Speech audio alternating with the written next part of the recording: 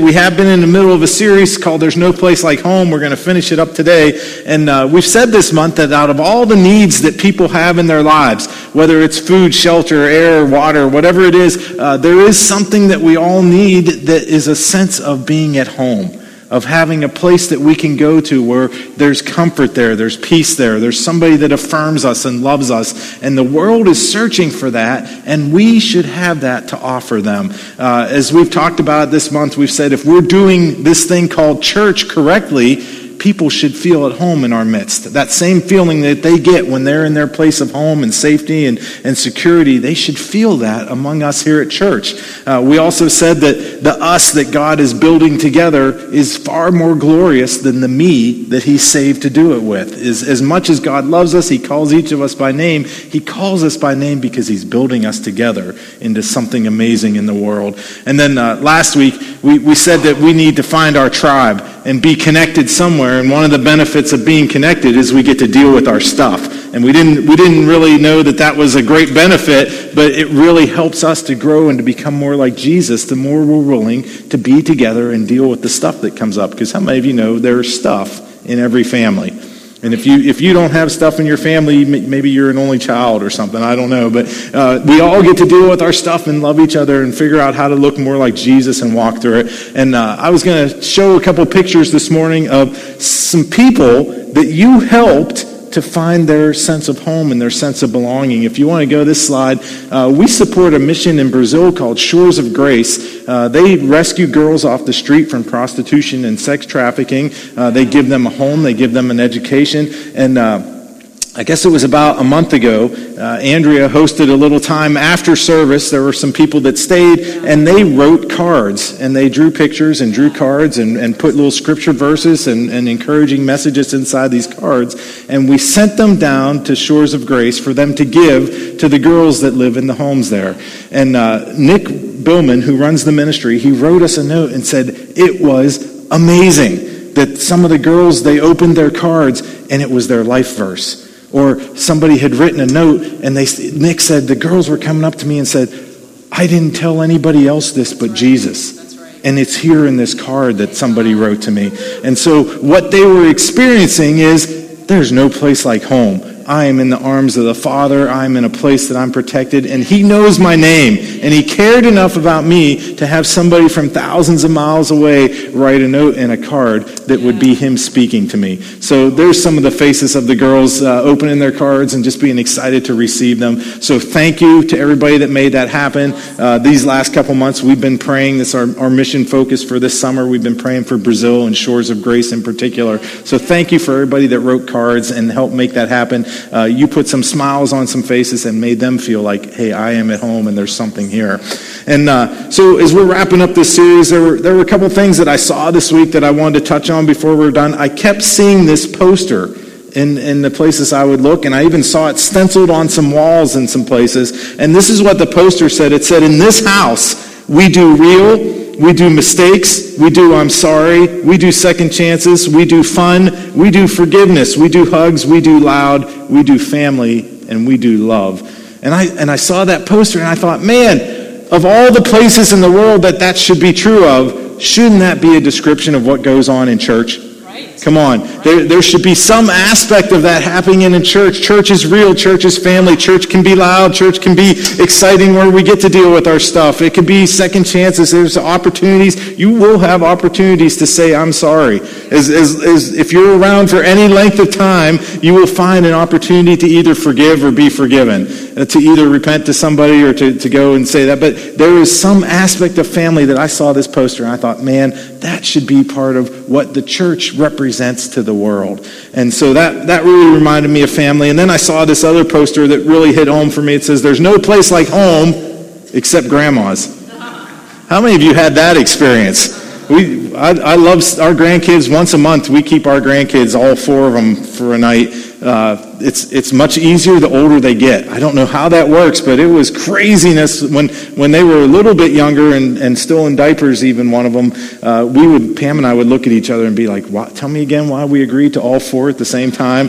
But there is no place like home except for Grandma's house. And I can remember my dad's mother. We called her Mama Mays. How many of you in the room remember Mama May's? It's getting pretty old now, but my grandmother passed away in 88, so it's been a little while. But I remember going to Mama May's house, and I remember having to get retrained every time I came back to my mom and dad's house, because there was no place like home except for Mama May's, and she would set up the lawn chair from the back porch in the middle of the living room right in front of the TV. And then you're like, it gets worse. She would come and she wrote me a menu and said, what would you like to eat tonight? And I could check off what was on the menu. It kind of explains a lot, I guess, if you know me and how I work sometimes. But there was no place like home except for Grandma's, because I got spoiled, I got comfortable. And that's not to disparage my mom or dad. They love me, they raised me, but they also didn't give me 4 Pepsis to drink in one night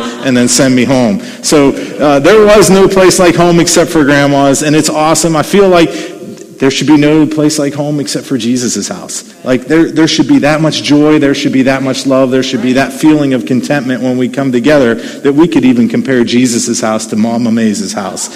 So if for those of you that like a little more serious quote, I saw this one from Maya Angelou. She says, I long, as every human being does, to be at home wherever I find myself. And I thought that really describes that sense of longing for home that every human being has, that I want to know that I belong. I want to know that there's a place where I'm accepted and I feel at home, and no matter where I go, because home is not about an address. It's not about stuff. It's about that feeling that we get from being at home and being contented. And there is no feeling like that, like being at home. And if you and I need that feeling, imagine how many people that are out there need it as well. And I think home and families were designed to be welcoming. They're designed to be embracing and include people and to leave a legacy. And when the girls were growing up, I remember one of our favorite things was to have their friends come over the house, because it really felt like there was this just atmosphere of joy and help and health in the home when they were all together. And we did that. We opened our doors to include their friends and say, come be part of our family. Now, when Silas went through high school, his friends felt so at home in our house that I had to take out a second mortgage to pay the grocery bill. Because I would come in the door, and there's Silas and his buddies from the cross-country team, and they just felt at home enough. Like, hey, Mr. Mays, they're sitting there eating the food out of our pantry and playing a board game around the table. And it was like, where's those things that we just bought at the store yesterday? And you look, and there's all these wrappers around the table. But why could they do that? Because they felt at home. And that's a feeling, that sense of inclusion and welcoming to people. There should be an aspect of that. You know what? I was okay with that. I'm making a joke about, hey, it costs money and they're eating my groceries. I loved it. Come on, there was something about seeing a room full of guys there that felt at home enough to say, hey, Mr. Mays, thanks for letting us be in your house and eating your food and just hanging out. And that's part of what we carry and what we should be embracing the world with. That sense of inclusion is very important, because God's intention, one of the reasons that he created families, was for them to expand. We have to do that well, to figure out how to include other people, how to make them feel at home, because he wants families to grow. The first week of this series, we read a verse from Psalm 68 that said he places the lonely in families. Do you know that he doesn't place the lonely in families so they can keep being lonely? Come on, am I talking to the right group? Pam's giving me some amens here, so I'll come over and talk right to her. He doesn't get us and say, oh man, there's a place at New Life for you, and I'm going to put you right there so you can never talk to anybody else and still be all alone in the world, even though you're in a room full of people. He puts us in families so that we can be included and so that we can grab others to come along and include them with us. That's God's desire. Even from the very beginning, the very first family that he put on the earth. If you go back and read Genesis chapter 1, what did he say to Adam and Eve? He said, go and multiply, fill the earth and subdue it. His idea, even for the very first family that he created, he said, you're made to expand. And one of the reasons he told them, fill the earth and subdue it, is that sense of family, that sense of belonging, the unity that you have with me, that peace and that contentment when we walk together in the cool of the day. You need to take that feeling and spread it throughout the entire earth. And he says, fill the earth and subdue it. And God he never said any takebacks on that command he gave to Adam and Eve. In fact, when Noah walked out of the ark, one of the things he said to Noah, be fruitful and multiply, fill the earth. Then you get over in the New Testament, in Matthew 28, he says it this way. He says, go and make disciples of all nations. That sense of inclusion, that sense of filling the earth, he still wants that to happen, to bring people into his house, to find that sense of family and that sense of home. Make disciples of all nations. What you've experienced here, that sense of being at home and belonging, get others involved in it. If you look through the Old Testament, I found this verse, I thought it was amazing. When he was telling the Israelites how he intended for them to live, God initiated the biggest pay it forward program that's ever existed, and it had to do with making people feel at home. How many of you know what I mean when I say pay it forward? All right, I'm seeing you get a blessing, you pay it to somebody else. Somebody in front of you at Starbucks buys your coffee, what do? Or what are you supposed to do? I was thinking, what do? I say, thanks for the free coffee, and then I drive away. No, you're supposed to say, man, this was a blessing to me. Hey, I'm going to pay for the person behind me. I'm going to keep paying it forward. Well, God did that to the Israelites. He said, you need to pay it forward. In Deuteronomy chapter 10 and verse 19, he says, you are to love those who are aliens, for you yourselves were aliens in Egypt. And come on, don't get freaked out by the word aliens. I'm not talking about spacemen and people that live in other worlds. If you're into that, stop. Just focus on loving your neighbor rather than searching for aliens, because that's why people get the church a bad reputation. Ooh, and it got really quiet in my aliens sections in the church. Come on, obviously he's not talking about little green spacemen or something. He's talking about people who were foreigners. When he says the word alien there, he's talking about a stranger, a foreigner. Really, the emphasis there is it's somebody that says, I don't have a right to be here. I don't belong. I don't feel at home here. I'm far from my home. What can I do about it? I'm a foreigner. I'm a stranger. I'm an alien. And God said, remember that you used to be one of those. When you lived in Egypt, when you were on the run, when you were in bondage and slavery, you were a foreigner. You had no right to be there. You had no standing. You didn't feel at home. And God said, I made a home for you. Now don't forget to pass that along to other people. I think that's one of the reasons, the Israelites, they had this directive from God to be a light to the nations. Their job description was show them who I am and invite them to come know me. And they had forgotten that. I think that's one of the reasons why Jesus got so ticked off at them when he came and started talking to the religious leaders, because they had begun to focus on how can we exclude people rather than include people.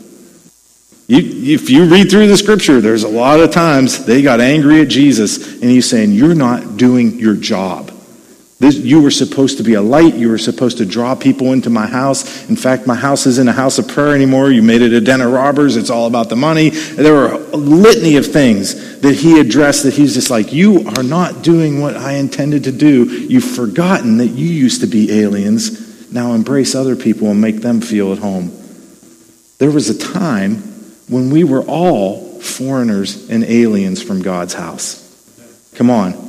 If you can't remember back that far, maybe you need to remind yourself and get in touch with your roots. There was a time when we were all living far away from him, when we were foreigners and aliens. We didn't have a home. We may have had an address that we received mail at. We may have had a house that we were born and raised in. But there was a time when we were not at home, because we were foreigners and aliens. And Jesus loved us so much. We've heard it a couple times already this morning, that he called our name. He loved us so much that he came and did something about us not having a home.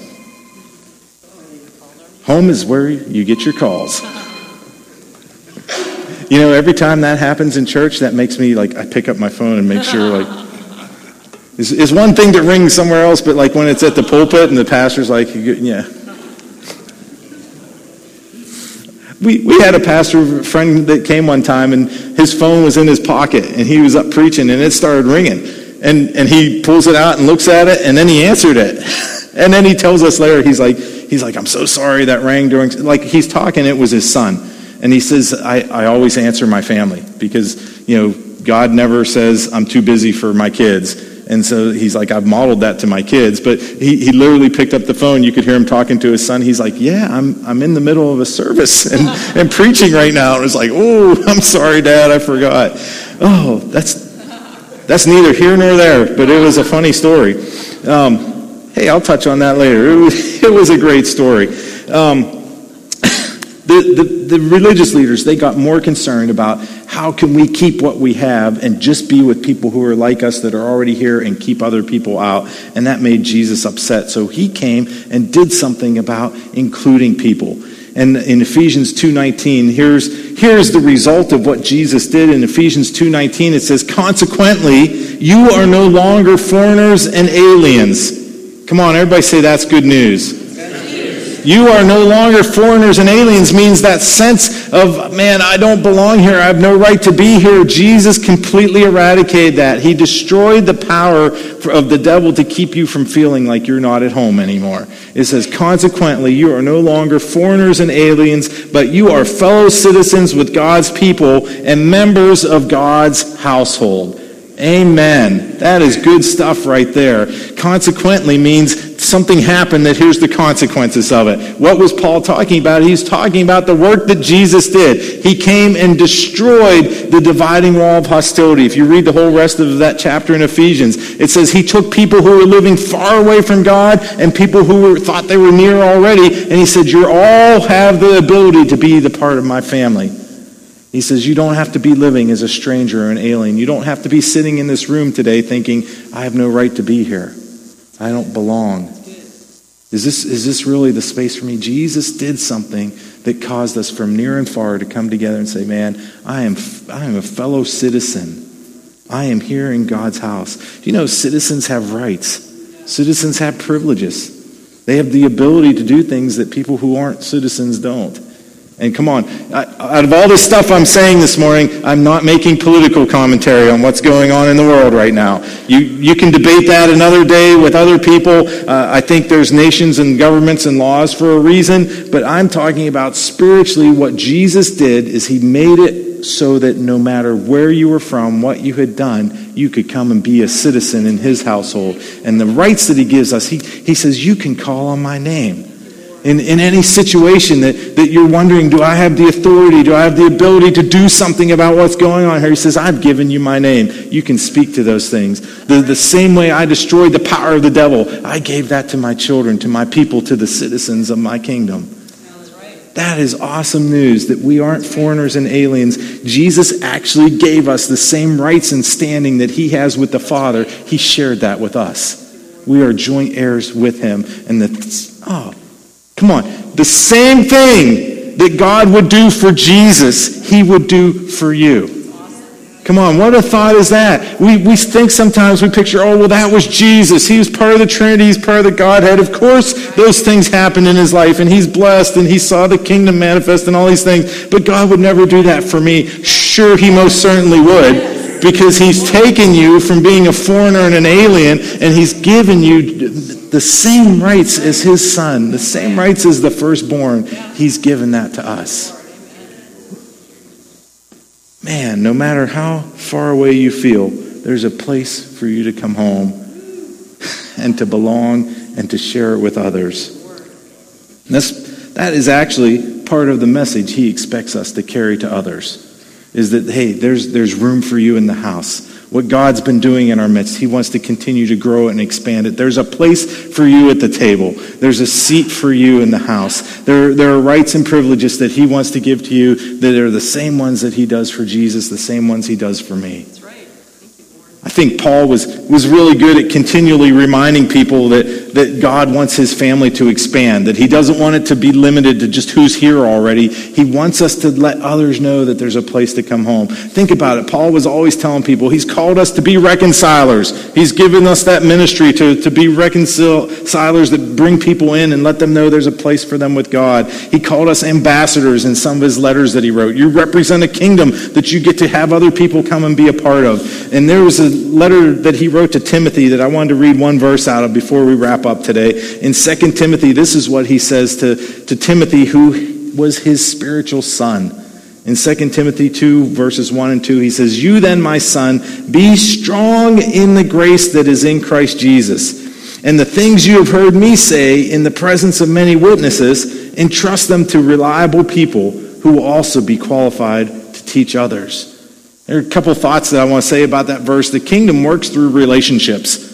It doesn't happen just through head knowledge or just through sending a letter somewhere. Like, the kingdom works through relationships. And Paul says, Timothy, my son, I've invested in you. We don't see each other face to face all the time, but we have a relationship. I started it with you in person. I've written you letters. I've encouraged you. I've prayed for you. I've invested in your life.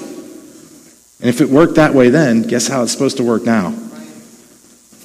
We really have to invest ourselves in people to expand the kingdom. So he's telling Timothy, this is what I want you to do. Come on, you can get a lot out of podcasts and books and watching people on live stream on the internet, but there's something about a face-to-face relationship with somebody who's investing in you, where Paul says, Timothy, my son. And come on, he tells him, take the stuff that I've taught you and pass it on to others. Invest in their lives the same way I've invested in you. And it doesn't have to be a formal position. Come on, there are people here at New Life that they've hung out with me long enough that I trust what they're going to say when they go out somewhere representing New Life. Did I give them a title? Do they have a cool business card? No. But we've hung out together and we've talked about, hey, here are the things that are important to us as a church. And I trust them to go out and represent that to the world. And so Paul tells, I think this is amazing, Paul gives Timothy a generational command. Come on, it goes beyond just him and Timothy. It goes to the next generation and the one after that, because he says, Timothy, what I've told you, find reliable people and tell them. And when they get a hold of it, let them go teach others. How many of you know that others weren't in the picture yet? Come on, if we're looking at that Paul's command to Timothy could not have been carried out if the church, if the family, if the home that they had made did not expand.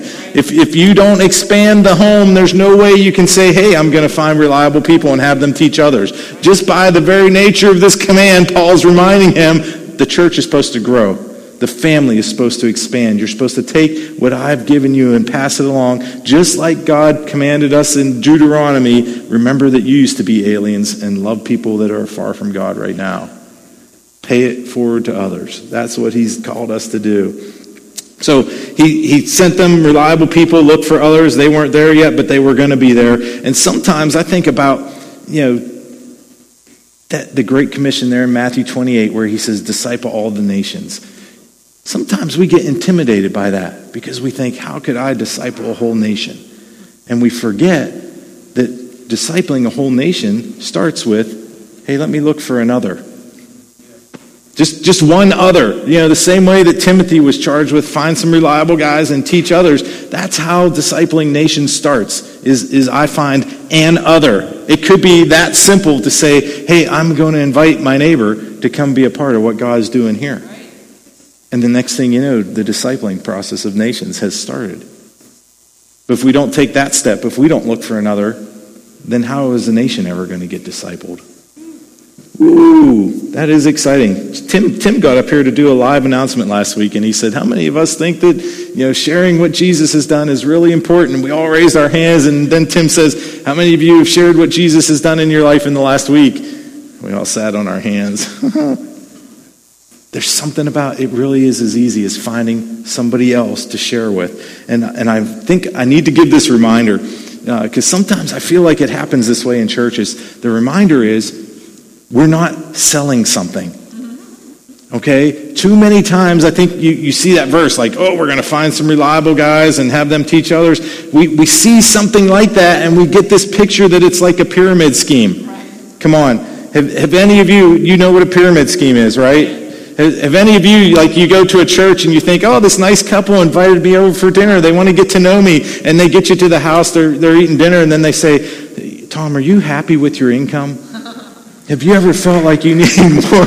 Come on, have you ever had this pitch happen to you? You're thinking, man, this church is great. They love me. They invite me to their house, and they're trying to sign me up for a multi-level marketing business, or they're trying to get me to be a part of this pyramid scheme. Come on, that's not who we are. That wasn't what Paul envisioned when he was saying, find reliable people and recruit them to teach to others. He wasn't saying, hey, man, this will be awesome.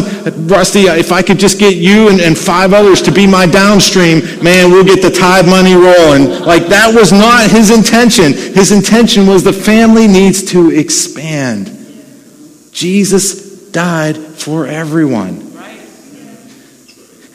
He calls people of all tribes, nations, tongues, every color that you could think of. He calls them to be a part of his family. And then he gave us the job of finding reliable people, to find others, to teach them everything that he commanded, to make disciples of them. Here's what I think about pyramid schemes. That's not the gospel. If you've got a multi-level marketing business, find somewhere else to recruit people than here in the church. Can we just say that and be friends still? Okay, good. I got a hearty amen from the back there. I saw that hand. And anyway, here's why. I think pyramid schemes, they're motivated by how can I expand the family because I can get something out of you. And the kingdom is motivated by what can I give you that will expand the family. Come on, that is the difference. I think I don't know why I'm on this jag this morning. Pyramid schemes, I think, are a perversion of what the true gospel is supposed to look like. Because it says, what can I get? And the gospel says, what can I give? And if I do that right, the kingdom begins to expand and people come to Jesus. Anyway, I'll get off of pyramid schemes, but don't invite me to be part of one, please. So I want us to give away something this week. Since we're talking about the kingdom expands by us giving something away, I want us to give something away this week. And I'll tell you what it is. All families have stories. Come on. How many of you have ever told somebody a story of how great your family was?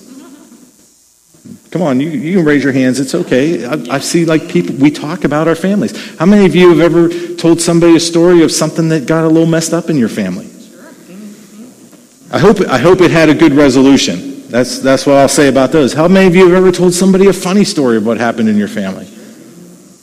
I told one this morning. Pastor answered the phone while he was preaching. That was a funny story that happened in our family. This is what I would like you to give away this week. A story about what happens at New Life Fellowship. And it could be a funny story. It could be a time when, that was great. We sent cards to women in Brazil that their world got rocked. Or we bought a church in Africa. I want you to start to share some of those stories. Give away a story about our family this week. That doesn't sound too hard, does it? You're not signing somebody up to be part of your marketing scheme. You're not trying to sell something. I just want you to give away a story of something that Jesus has done here at New Life. And then when we tell those stories, we need to have stories that happen here that we want to share with people. There should be something about life together that generates stories. Good, bad, and the ugly, it's okay. I hope we don't have too many bad stories to share. And if they are bad stories here, I'm trusting they have a good ending. I've seen a lot of situations that when Jesus gets involved in the middle of it, it ends a lot better here in the church than it does out in the world when he's not a part of it. Come on, those are the kind of stories that we have to share. And what that does, sometimes the transformation that God wants to do in somebody's life starts with as simple as telling them a story and inviting them to come be part of that story. Man, this story would be even better with you in it. And that it may look like an invitation to church, but it doesn't always look like that. When you're telling somebody a story and trying to gather them into the family, it could be, hey, I'd like you to come have coffee at my house.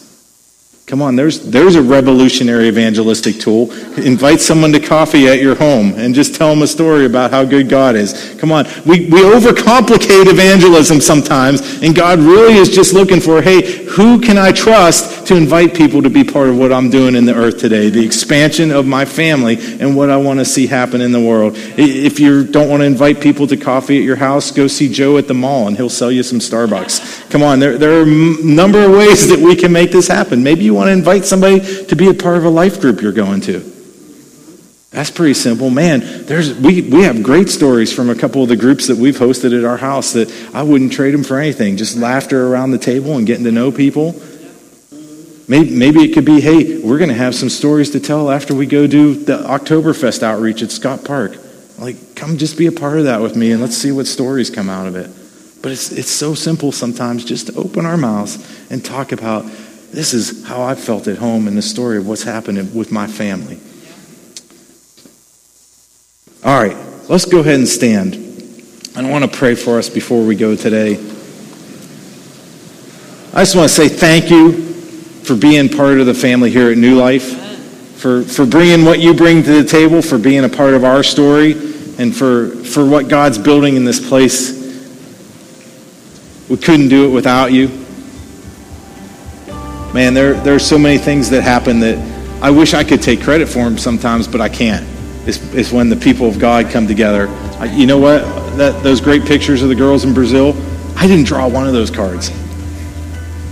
Not because I didn't have art skills. I don't have art skills, but I couldn't make it to that meeting. But the church came together, and they drew cards and wrote little encouraging messages that blessed girls and changed their lives. Come on. There are things that the church makes happen that is just amazing, that God does it because he's moving in our midst and we're part of being family. Find somebody to love this week. Sometimes it's that simple. I love you so much. I'm going to tell you a story about our family and invite you to come be a part of it. God, we come before you right now. We thank you for your goodness in our lives.